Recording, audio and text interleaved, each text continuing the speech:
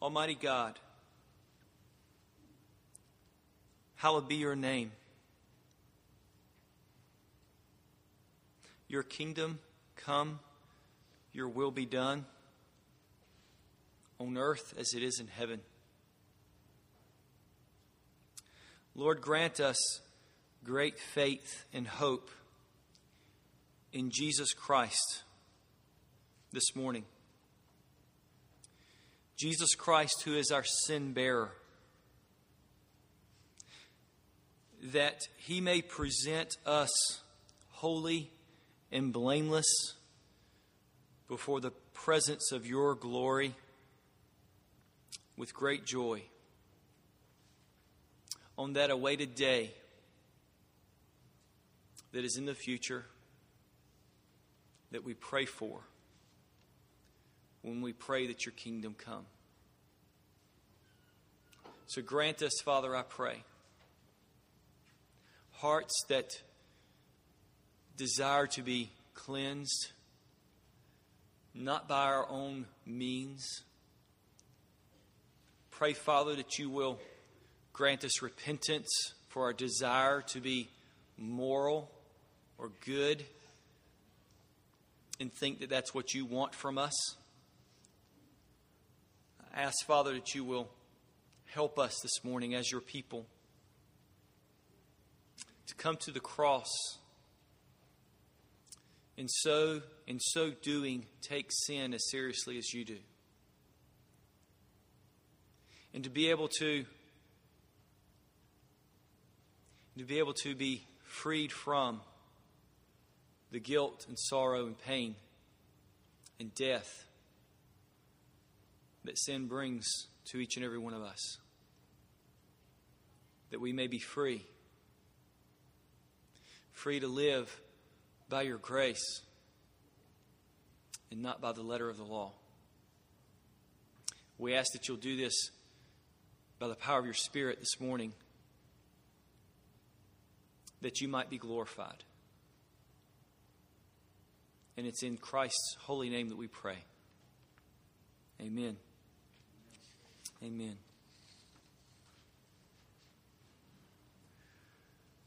This message this morning is concerning a life of purity.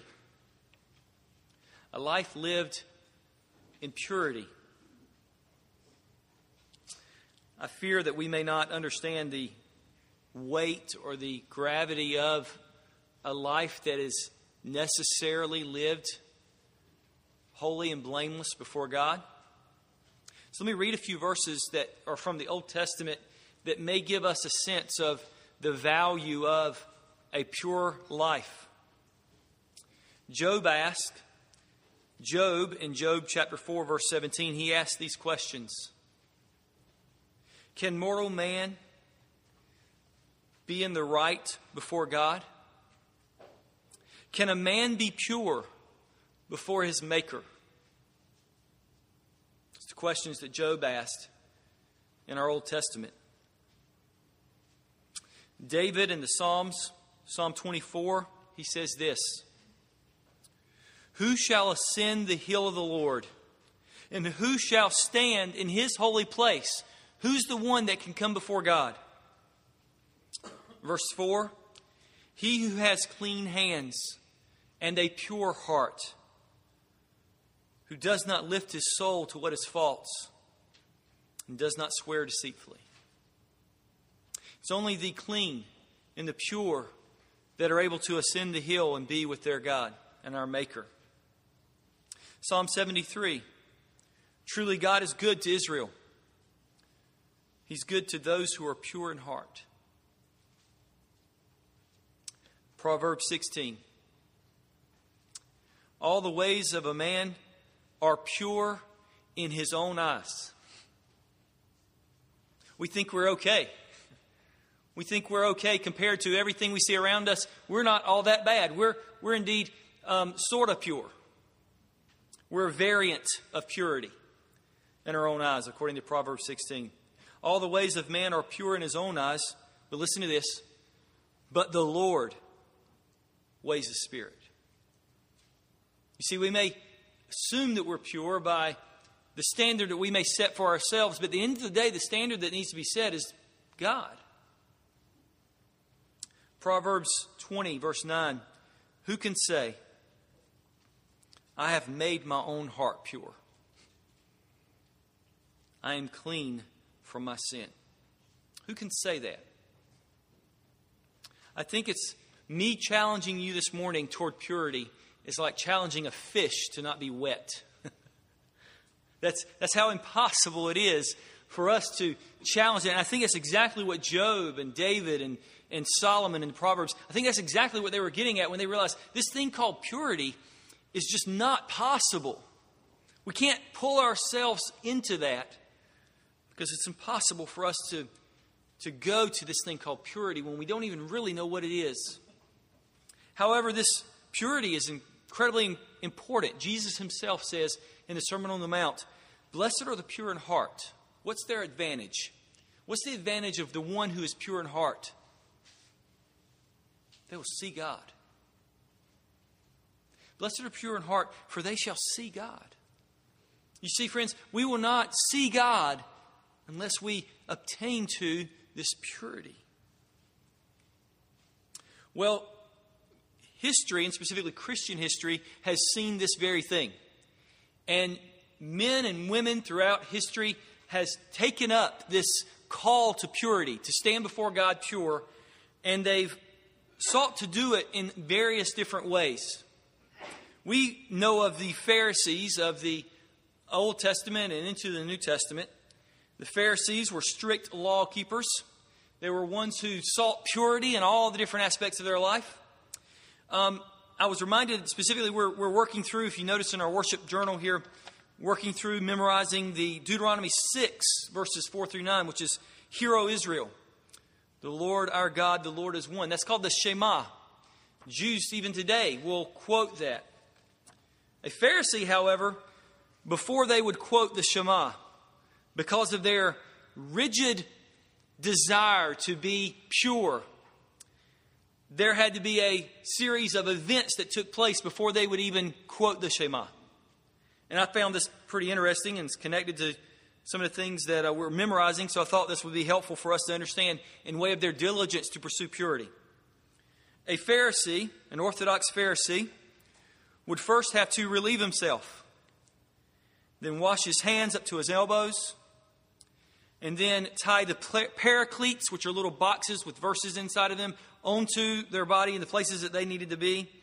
These passages, these verses would have to be Exodus 13, 1 through 10, verses 11 through 16, Deuteronomy chapter 6, verses 4 through 9, Deuteronomy 11, 13 through 21. Tie all those boxes, those paracletes to their body, and only then would they be able to say or speak or to pray the Shema.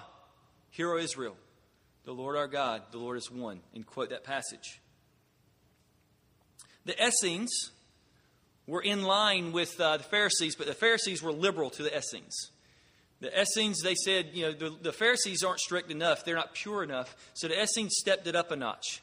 Every day, they would have to ritualistically cleanse themselves. They would have to bathe their entire bodies.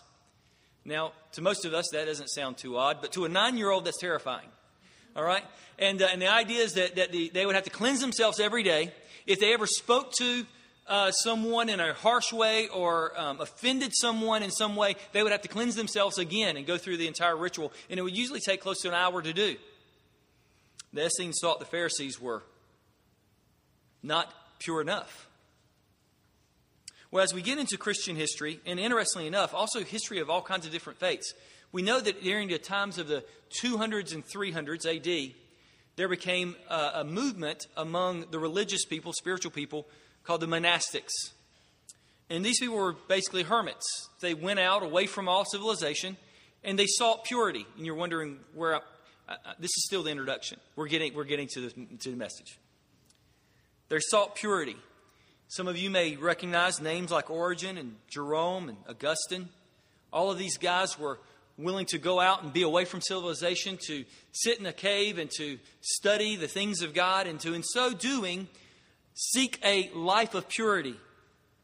These monastics would go and hide, and what they realized is that when they get out in the cave, that the very wicked, evil thing that they were seeking to leave, they took with them, because their very heart was the thing that they were seeking to hide from.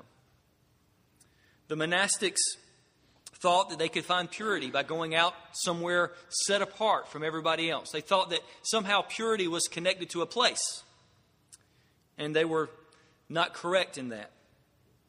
They thought that if they could continue to practice what's called asceticism, which is basically continuing to bring up and dig up and root out all the different sins in their life and continue to create an incredible amount of discipline around their life and even punish themselves for their sin, that somehow that would alleviate their sin and somehow bring them closer to purity. Not true. This was an effort that they did day in and day out. Didn't happen.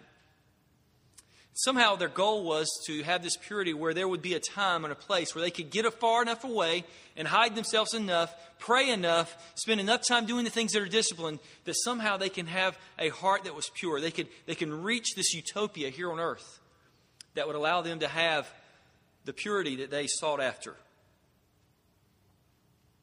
So they sought this purity by the places they were going, by the continual self-denial that they went through, by the promises or the idea that they could maybe have a utopia here on earth. And in line of that, I think what they were getting at was this very thing, and that is that none of those things were able to give them the purity that they desired. We see relics of this monasticism around our world today. As you travel specifically over in Europe, we see all kinds of monasteries, all kinds of buildings and places. Now, this wasn't just Christianity. There was all kinds of faiths that created these monasteries where people would go off and seek purity of soul and heart. You see, they take verses like this. How can we get close to God? Well, in order for us to get close to God, we have to be pure.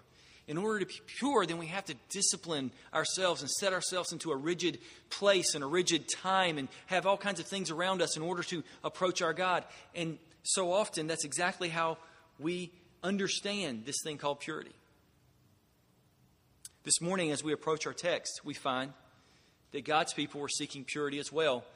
Maybe not through all kinds of things that we mentioned earlier, but specifically through these rituals and rites, these regulations. Notice Hebrews chapter 9, verse 1. It says, "Not even the first covenant had regulations for worship." Now even the first covenant had regulations for worship and an earthly place of holiness. There was a place they could go to meet with God. There were regulations that they had to go through, these rituals, these things that they had to accomplish in order to come and approach their God. This morning, as we're closing out Hebrews chapter 9, we're going to be looking at verses 23 through 28, and we're going to be looking at this idea of purity. How can one become pure? Not just externally. If you will, look with me at verse 14. 13 and 14. Verses 13 and 14 of chapter 9. "For if the blood of goats and bulls and the sprinkling of defiled persons with the ashes of a heifer sanctify for the purification of the flesh," in other words, if this blood of goats and bulls this blood of theirs was sprinkled on people during the Old Testament, and it would cleanse their outward flesh, their outward circumstances, cleanse that. Verse 14, "How much more will the blood of Christ, who through the eternal Spirit offered himself without blemish to God," this is the phrase, "purify our conscience." See, it's one thing to get clean. It's another thing to purify our conscience from dead works to serve the living God. See, that's what the monastics missed. Is that they were disciplining their lives. They were buffering their bodies only to realize that they were able to only externally cleanse themselves. They weren't able to purify their conscience. And so our passage this morning, the pastor that's preaching this book, the book of Hebrews, he's preaching to a body of Hebrews, a group of Jewish Christians, and he's saying, how then is it that one can have a purified conscience? Because in our passage that I just read in verse 14, it just says that it was how much more the blood of Christ, who through the eternal Spirit offers himself without blemish to God, purify our conscience from dead works. God does that through the person of Christ, but how exactly does that get accomplished? This morning, that's what we're going to look at. We're going to look at how can one be pure? How can one be pure before God, our Maker? And I want us to notice this in three particular points this morning, verses 23 through 28. I want us to notice this in 3 points. How can we become pure in conscience? And I want us to notice it in 3 points. Point number 1, the place of purity. Verses 23 and 24. The place of purity. Point number 2, the permanence of purity. Point number 2, the permanence of purity. Verses 25 through 26. And then point number 3, the promise of purity. The promise of purity. Verses 27 and 28. The place, the permanence, and the promise of purity. Let's begin with the place of purity. Verses 23 and 24. Notice with me, if you will, in your Bibles, Hebrews chapter 9, verse 23. Thus it was necessary for the copies of the heavenly things to be purified with these rites, but the heavenly things themselves with the better sacrifices than these. You see here the necessity of this purity. We see here in verse 23, it speaks of the fact that in the Old Testament, it was necessary for these copies, meaning these furnishings, these things in the tabernacle that we spoke of in verses 1 through 10 of chapter 9. It was necessary for these furnishings, these copies of the heavenly things, this picture, this image of what heaven was to be representing. These tabernacles were representing the heavens. These copies were to be purified, and it was necessary for them to be purified, according to verse 23, with these rites. And what were these rites? Well, we see the rites specifically in verse 21. In verse 21, it says, and in the same way, he, meaning Moses, sprinkled with the blood both the tent and all the vessels used in worship. These were the rites that they had. They had this blood, and they sprinkled it on all the furnishings inside the tabernacle to so purify these things so that they could come into the tabernacle and speak on behalf of God. But what's interesting here in verse 23 is he's saying, these are the copies. These are the shadows. These are the images of what is real. The reality is not in the tabernacle. It's not even in these rites of sprinkling these blood of goats and bulls. He goes on in verse 23 and he says, it was necessary for these things to be cleansed or purified with these rites. But, verse 23, the heavenly things themselves, which are the real things, they need to be cleansed or purified with better sacrifices than these. The heavenly things need to be cleansed or purified with better sacrifices than these. Does that mean that heaven is somehow impure? That there's sin in heaven? Well, if you and I go there, yes. The question here isn't that heaven is sinful or there's sin in heaven that needs to be purified. But in order for us to enter into heaven, we need to be cleansed and purified in order to be there and not to taint heaven with sin. And so it is required that there be better sacrifices for those who enter into the heavenly places. Better sacrifices than the blood that was shed by goats and bulls.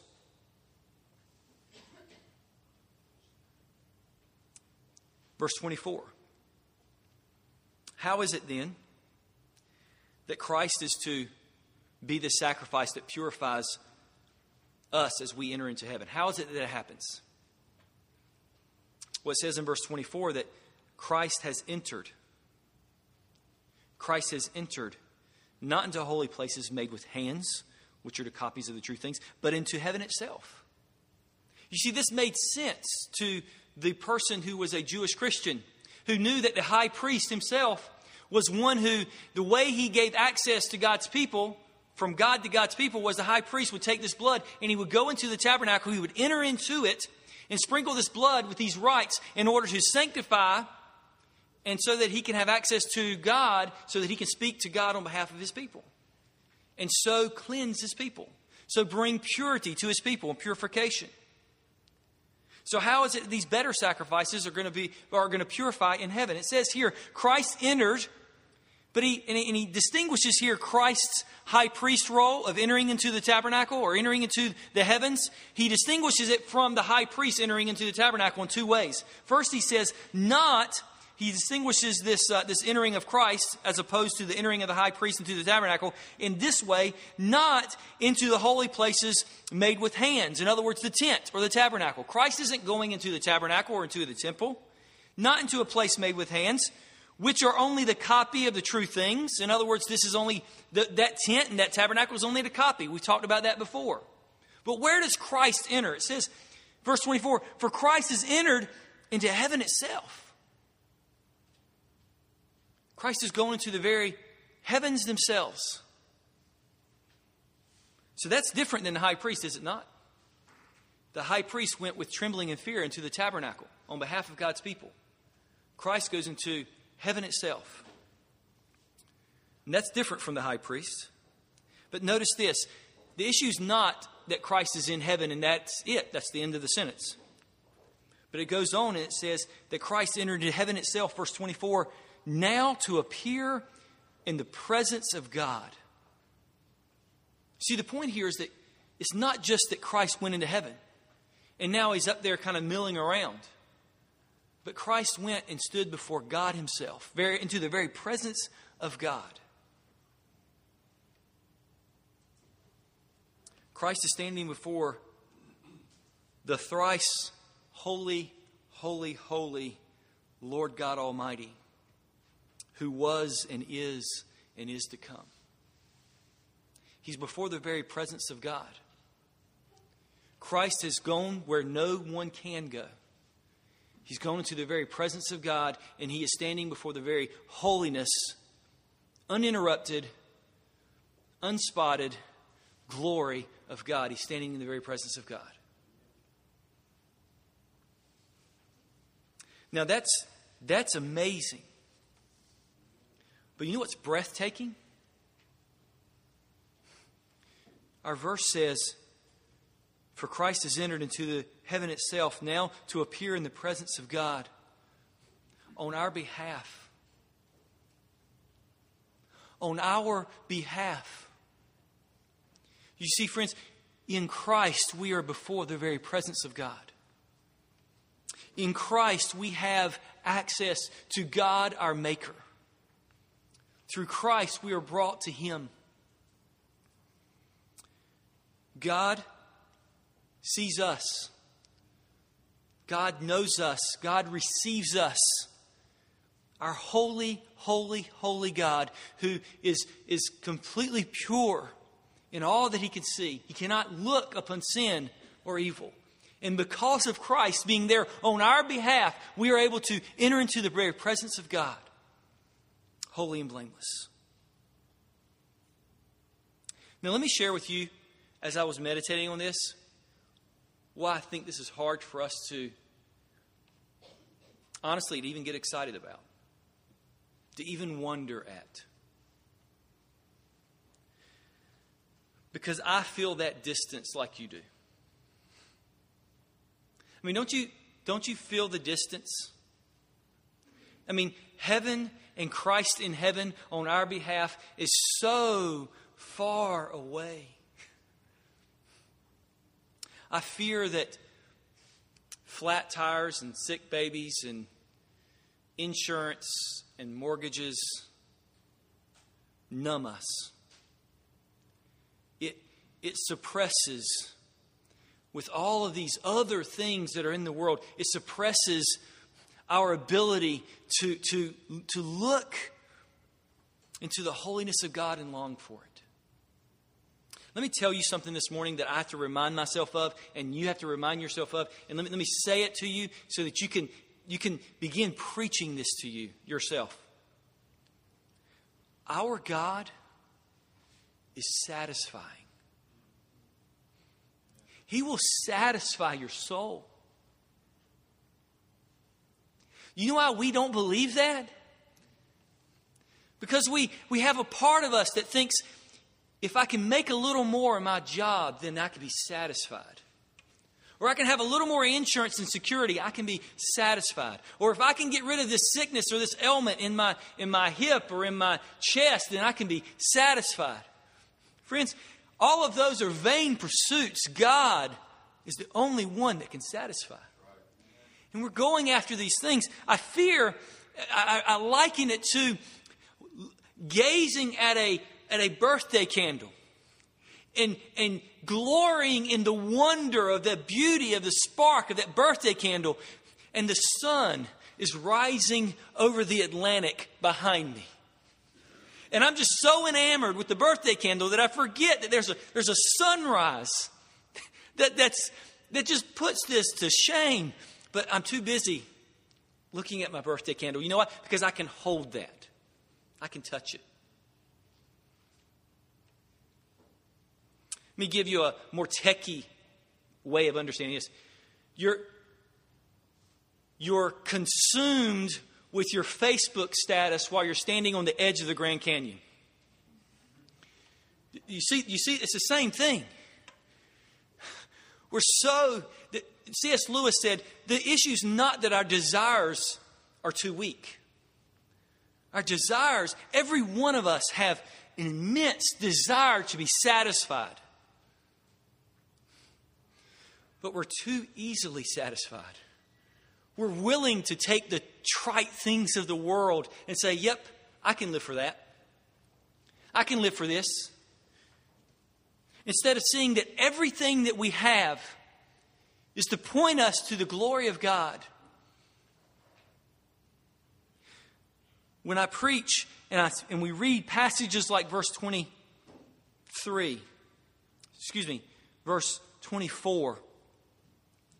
and it says that Christ has entered into heaven itself.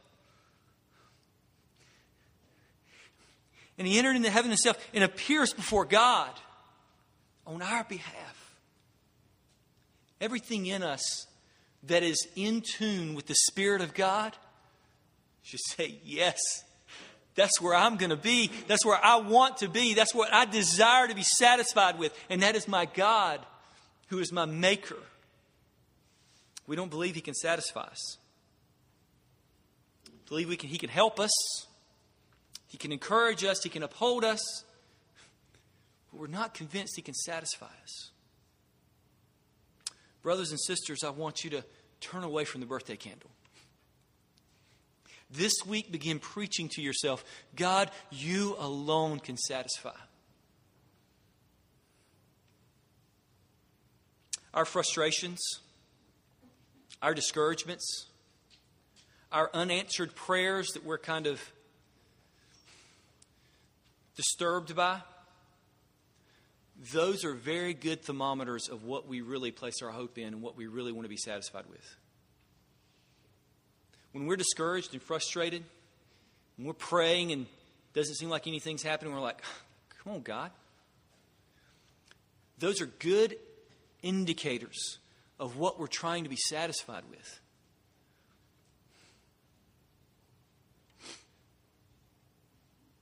The place of our purity is before Almighty God. And friends, we are not pure.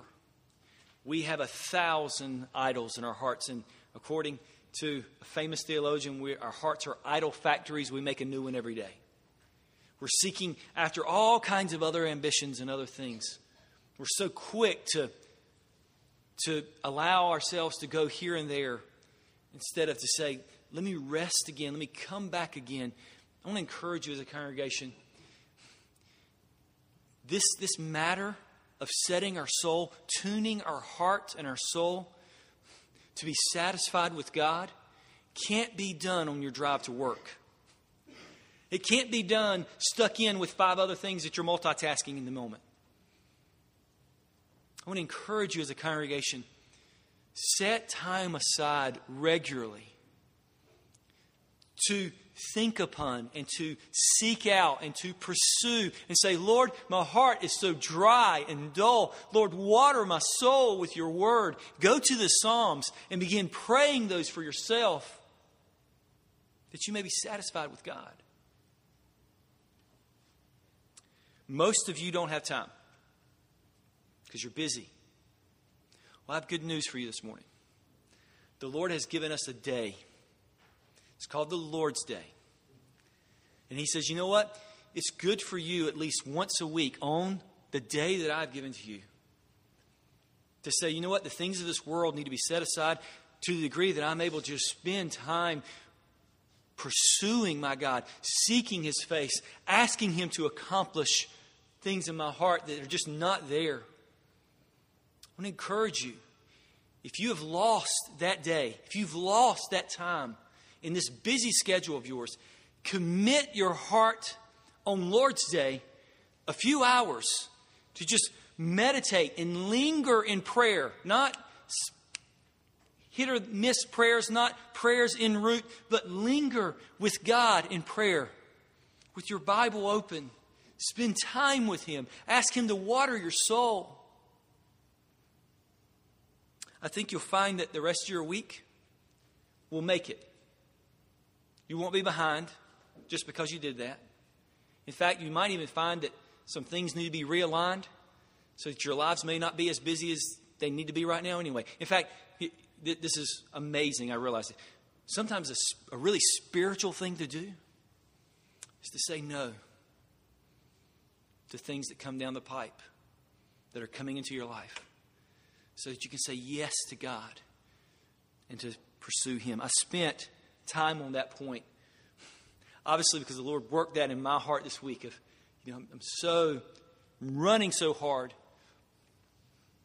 Let's be satisfied with God. Christ has gone to the very heavens, appeared in the presence of God on our behalf. How do we get to God? How do we become satisfied in who God is? Brothers and sisters, come to Christ. Come to Christ. Know that in Christ we have all that God is. He's the radiance of the glory of God. When we come to Christ and we trust Him for who He is, we're being drawn into the very presence of God Himself. Come to Christ. Point number 2, the permanence of purity. The permanence of purity.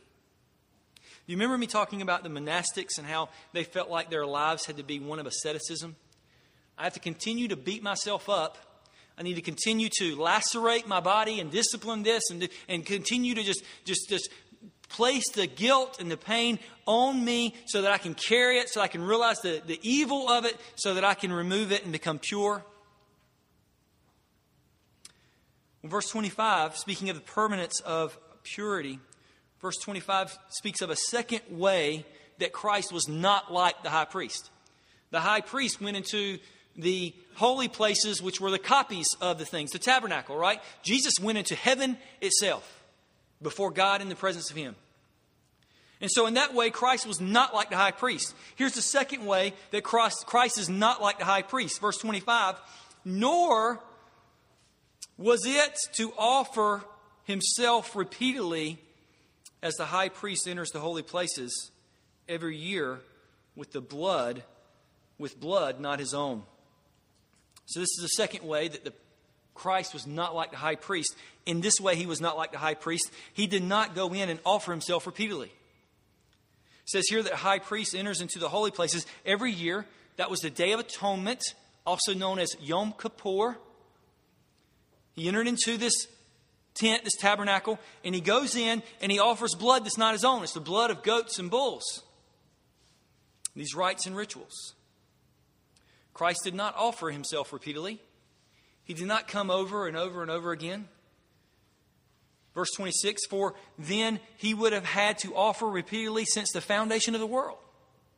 In other words, if Christ was the one who would purify us, then it makes sense that if He's the one that needs to do that and He has to do that repeatedly, if He was going to be doing it repeatedly, then Christ should have come onto the scene, not when He did, which was during the time of the Roman Empire, but back in Genesis chapter 3.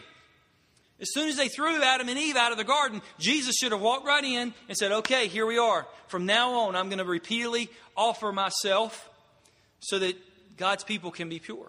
That's what it's saying here when it speaks of the fact that it should have, that if He was going to be repeatedly offering His sacrifice, He should have started back at the foundation of the world.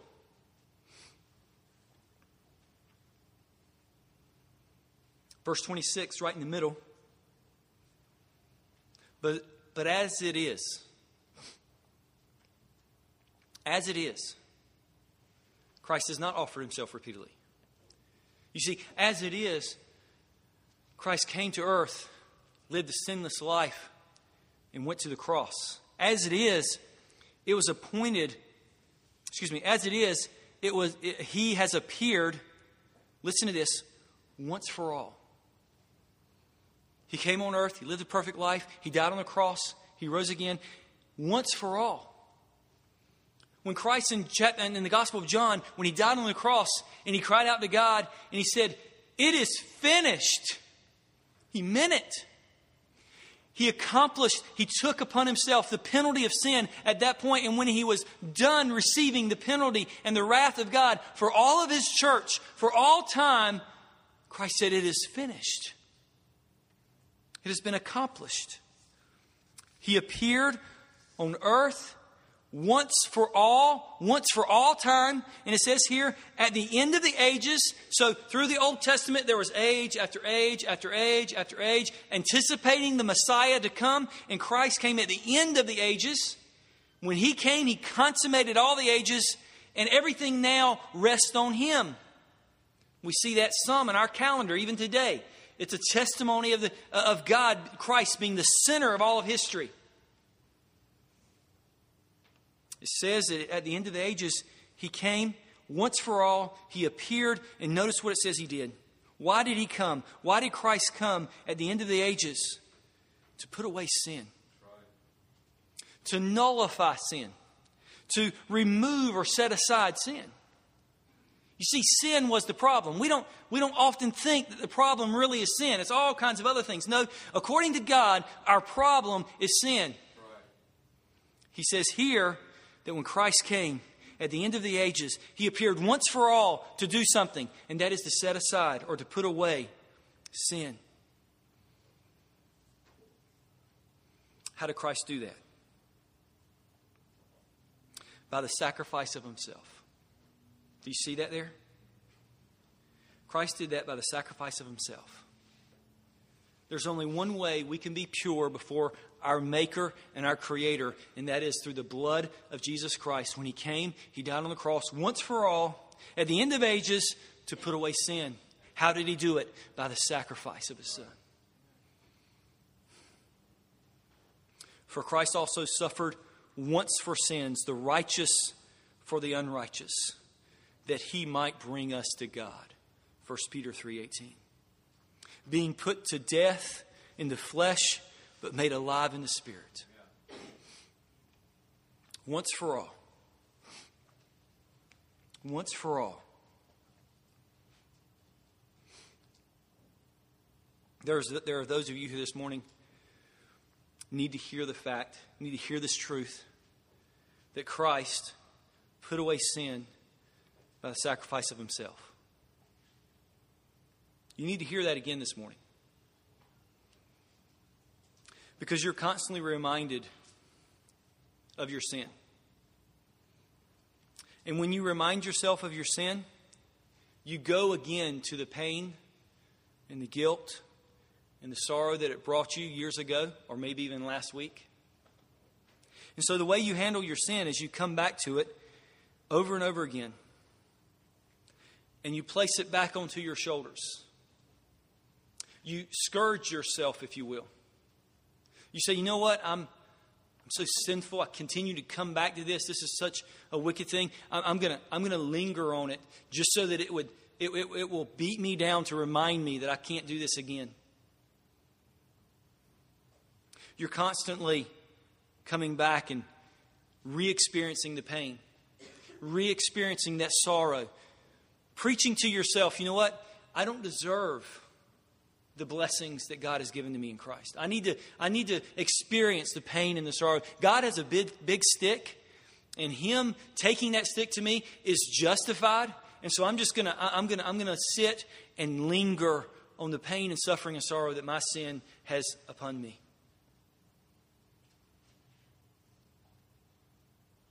Saints, I want you to hear something this morning. Christ appeared to take away your sin. To take it away by His sacrifice, not yours. Your coming back to it is like a dog returning to his vomit. Friends, brothers and sisters, saints, there's no benefit in you lingering in the pain and the sorrow and the agony that your sin has produced. Christ has taken it away. Christ has carried it himself. You trying to carry it again is saying that Christ and his sacrifice was not sufficient. You need to bring yours along with it. I need to sacrifice as well. It's God's sacrifice in Christ and my sacrifice of loathing and hating and bringing my sin and scourging myself because of my sin. This passage says that he has taken it away.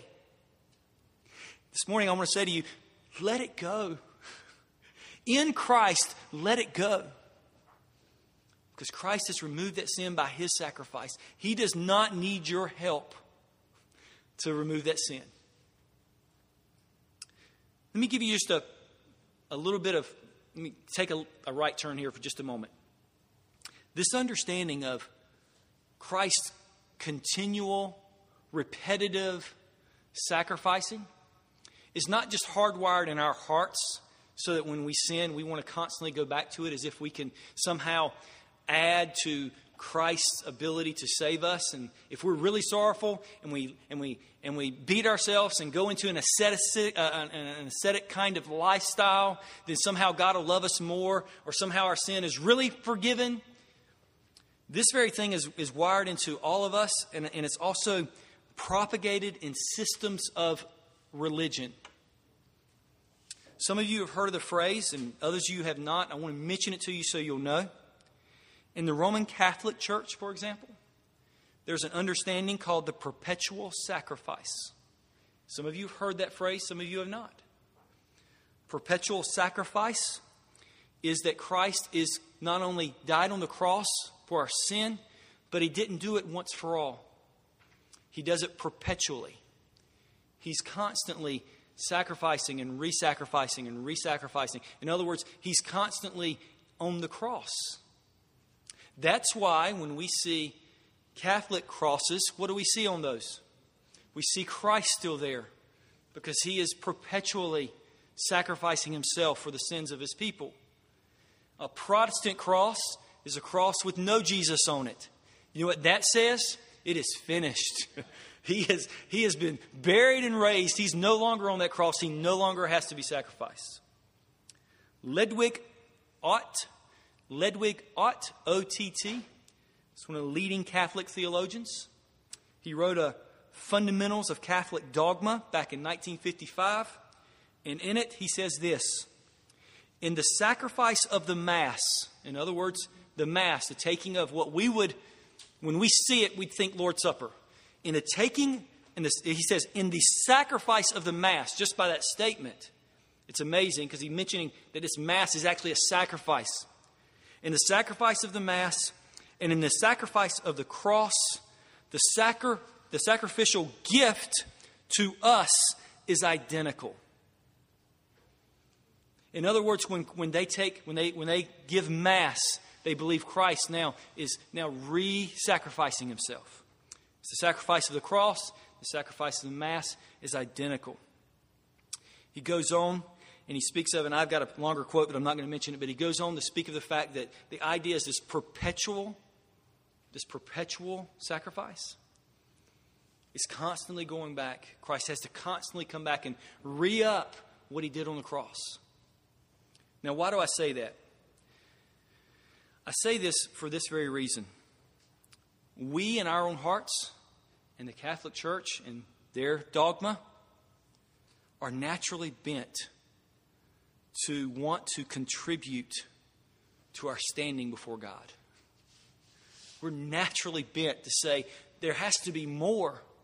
When I say to you that your sin has been put away, your sin has been put away by Christ, that's not enough, is it? I mean, you realize the gravity of your sin and you're thinking, there's no way it could be just put away. There's no way that Christ, through his sacrifice, now has just removed it from me. Friends, he has.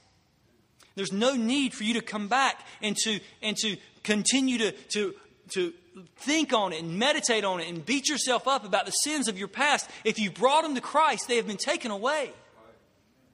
Why? Why is it that we constantly want to contribute to our standing before God? Brothers and sisters, let me say this clearly. As it is right now, he has appeared once for all at the end of the ages, 2,000 years ago. And He's put away sin by the sacrifice of Himself. Period. Period. So this permanence of purity. In Christ we are pure. And friends, that's permanent. That doesn't get undone when we sin and then we have to come back. Christ is the same yesterday, today, and forever. We are permanently pure before our holy God. Point number 3. The promise of purity. The promise of purity. Verses 27, 28. And just as it is appointed for man to die once, and after that comes judgment, so Christ, having been offered once to bear the sins of many. For just as it is appointed for man to die once. It's interesting here. We have an interesting view of death, I believe, today. This passage tells us something that's very profound, I think, something that we need to remember. And that is, in one sense, death is natural. Death is natural.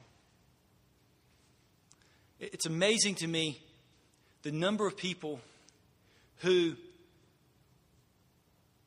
put so much energy and effort into never wanting to die. I mean, I'm not saying live carefree. But our aim in life isn't to not die, but to die well. Our aim is not to, let's see if we can live forever. Our aim is to live faithfully. You see, death is natural in one sense. Because as this passage says, it is appointed for man to die. Now, I don't need to make the point. Every one of us in this room will die. The hospitals have pretty much told us the death rate's at 100%. It happens. We've been studying Ecclesiastes lately as men on Saturday morning in the Bible study. It's talking about the fact that it is more wise to go to a funeral than to a festival. Because when you go to a funeral, you're being made aware of who you really are. And that your life is short. And that all is vanity apart from God. Go to a festival and you begin believing that the world's about the things of this world. Go to a funeral and there's wisdom. Death, in one sense, is natural. However, Scripture does teach us that death is unnatural in this sense, that death is the fruit or the result of sin. You see, we're not more human because we die. We would be more human if we never died.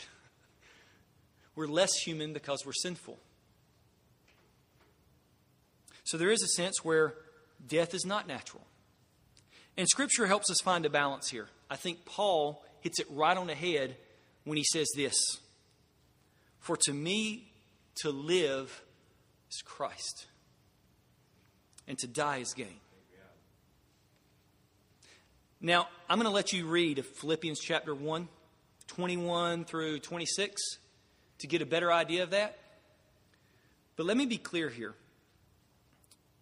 If you're living for anything other than Christ, or if you're living to live, or if you're wanting to live longer for any personal ambition or desire, or if you're just wanting to live longer because you want to, you don't want to cross that threshold, then you're not living for Christ.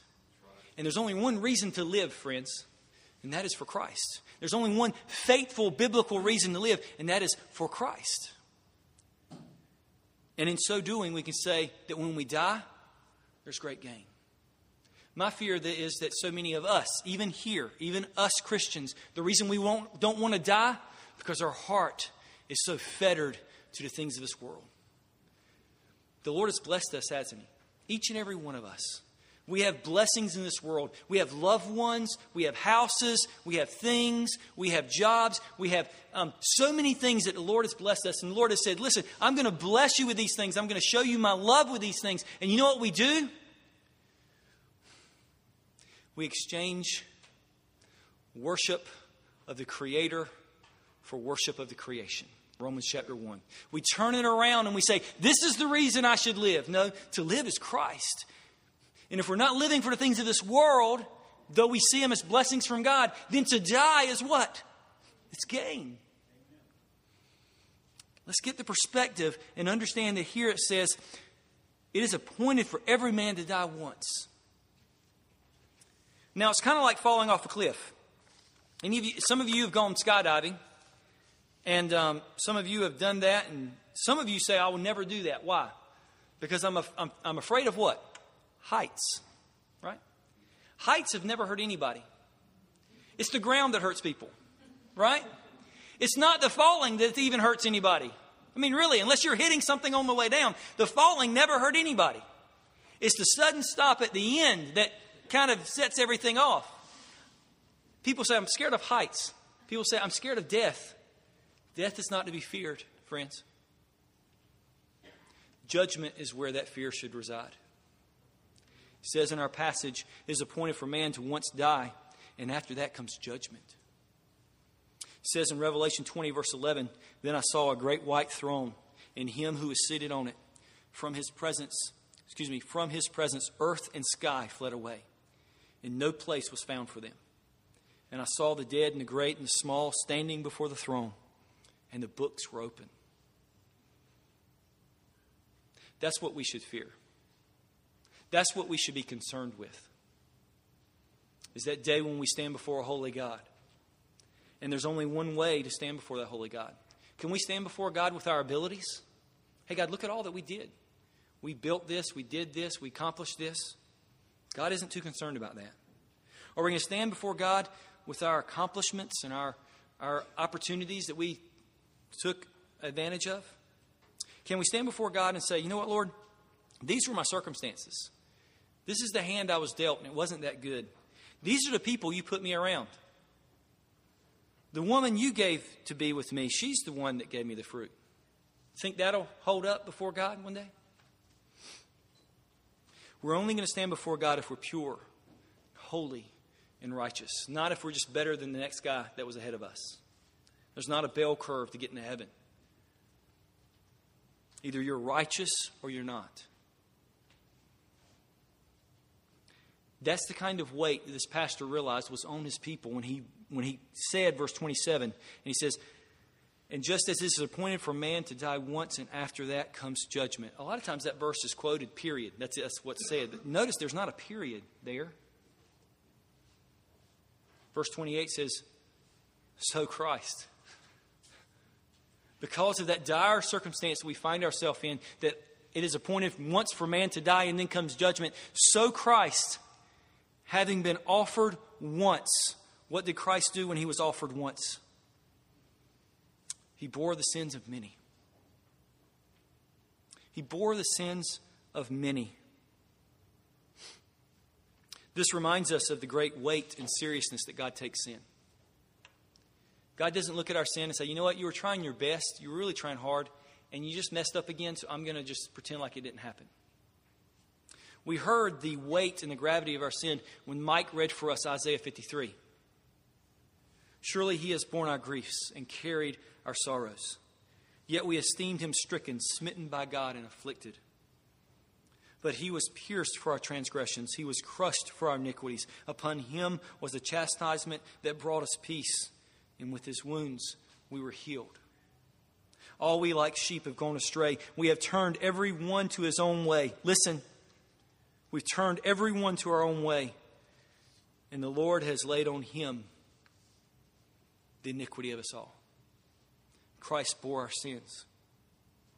Out of the anguish of his soul he shall see and be satisfied. By his knowledge shall the righteous one, my servant, make many to be counted righteous.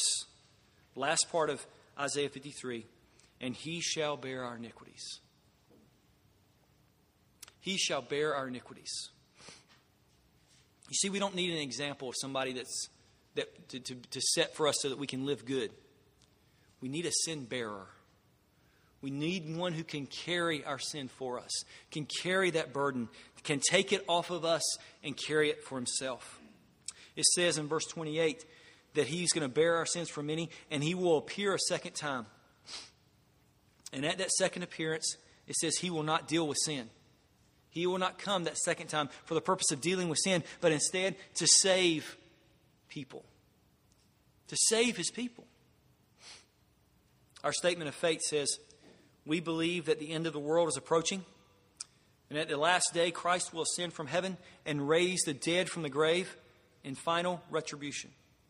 That a solemn separation will take place, that the wicked will be judged to endless punishment and the righteous to endless joy, and that the judgment will fix forever the final state of men in heaven or in hell on principles of righteousness.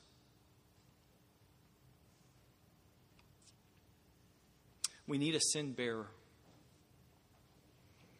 We need a sin bearer. In the previous point, I talked about the fact that so many of us like to come back to our sin like a dog returns to its vomit. No profit there. But you think that if I come back to my sin and grovel in it, that somehow there can be more serious, more stringent repentance, and therefore God can somehow can purify me by lingering on my sin. But now this is what I want to do. Some of you are very tender in your conscience, and that's what you do. You come back to your sin and you seek to grovel in it. You never feel like you have done enough to please God. But there's others of you this morning, and this is who I want to speak to at this point, who think far too lightly of your sin. You hardly ever come back to your sin.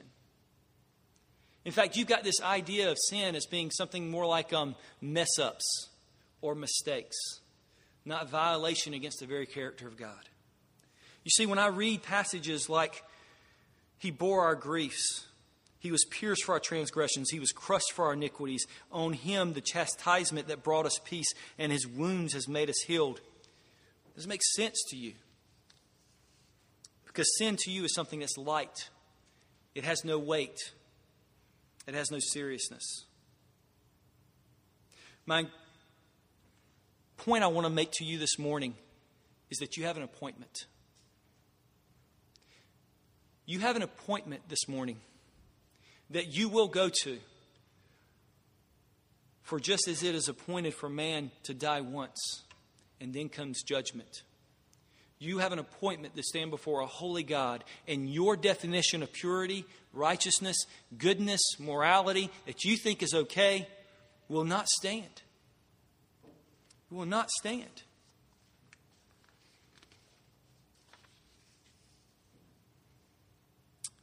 You're avoiding your sin. You're covering up your sin. You think, well, if nobody else knows about my sin but God, then he'll just forget it. It's not true. You're avoiding and you're covering up of your sin doesn't do what needs to be done. You know what needs to be done with sin? It needs to be born. We need a sin bearer. We need a Savior. And this morning I want to encourage you, if you're taking sin far too lightly, I want to encourage you, come to Christ who is the sin bearer. Come to Him, for only He can take the sin upon Himself so that you will not have to accept it. See, some of you who don't take sin very seriously, you're very disciplined, rigid people. You live your lives according to what everybody else can see as a pretty good person. And you think everything is good because everybody else thinks you're okay. See, that's the problem with legalism or asceticism.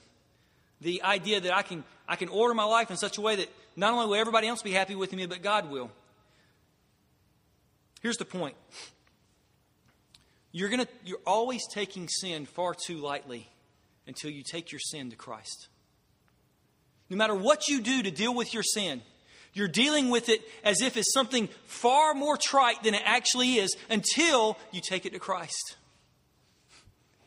If you try to keep it hidden, if you try to avoid it, if you try to redefine it, if you try to continue to lacerate yourself with it, if you try to remind yourself of it, if you're doing all these other things with your sin, apart from taking it to Christ, you're not taking your sin seriously enough.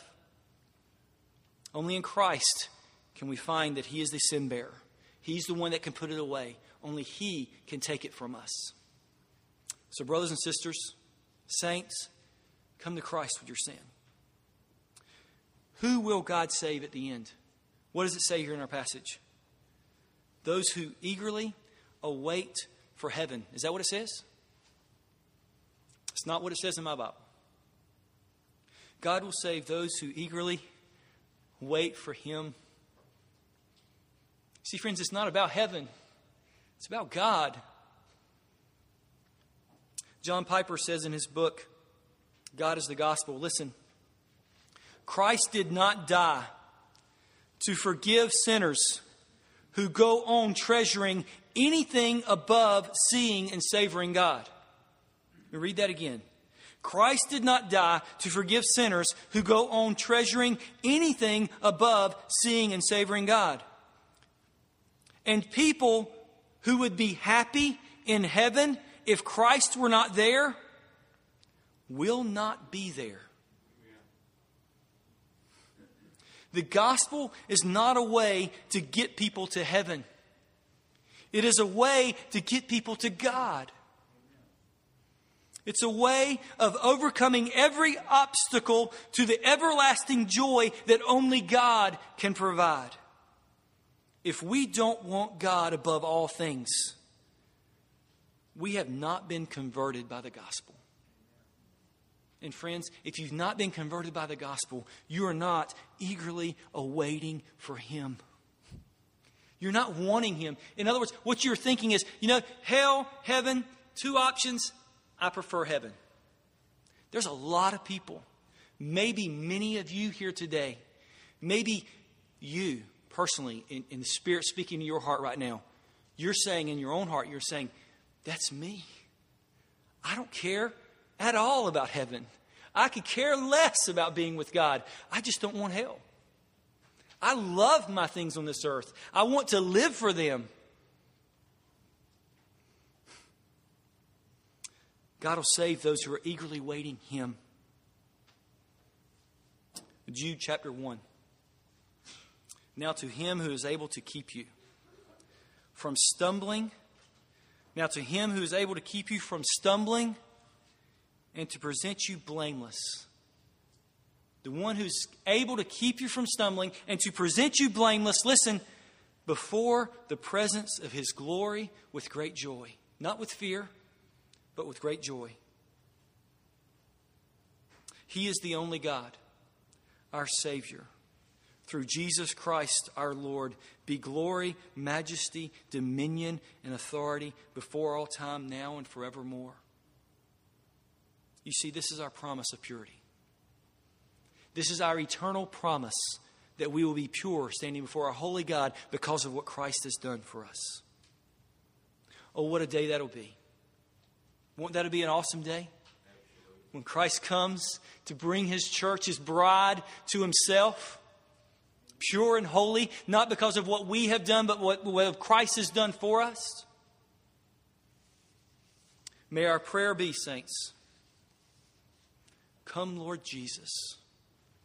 Come quickly. Let us pray.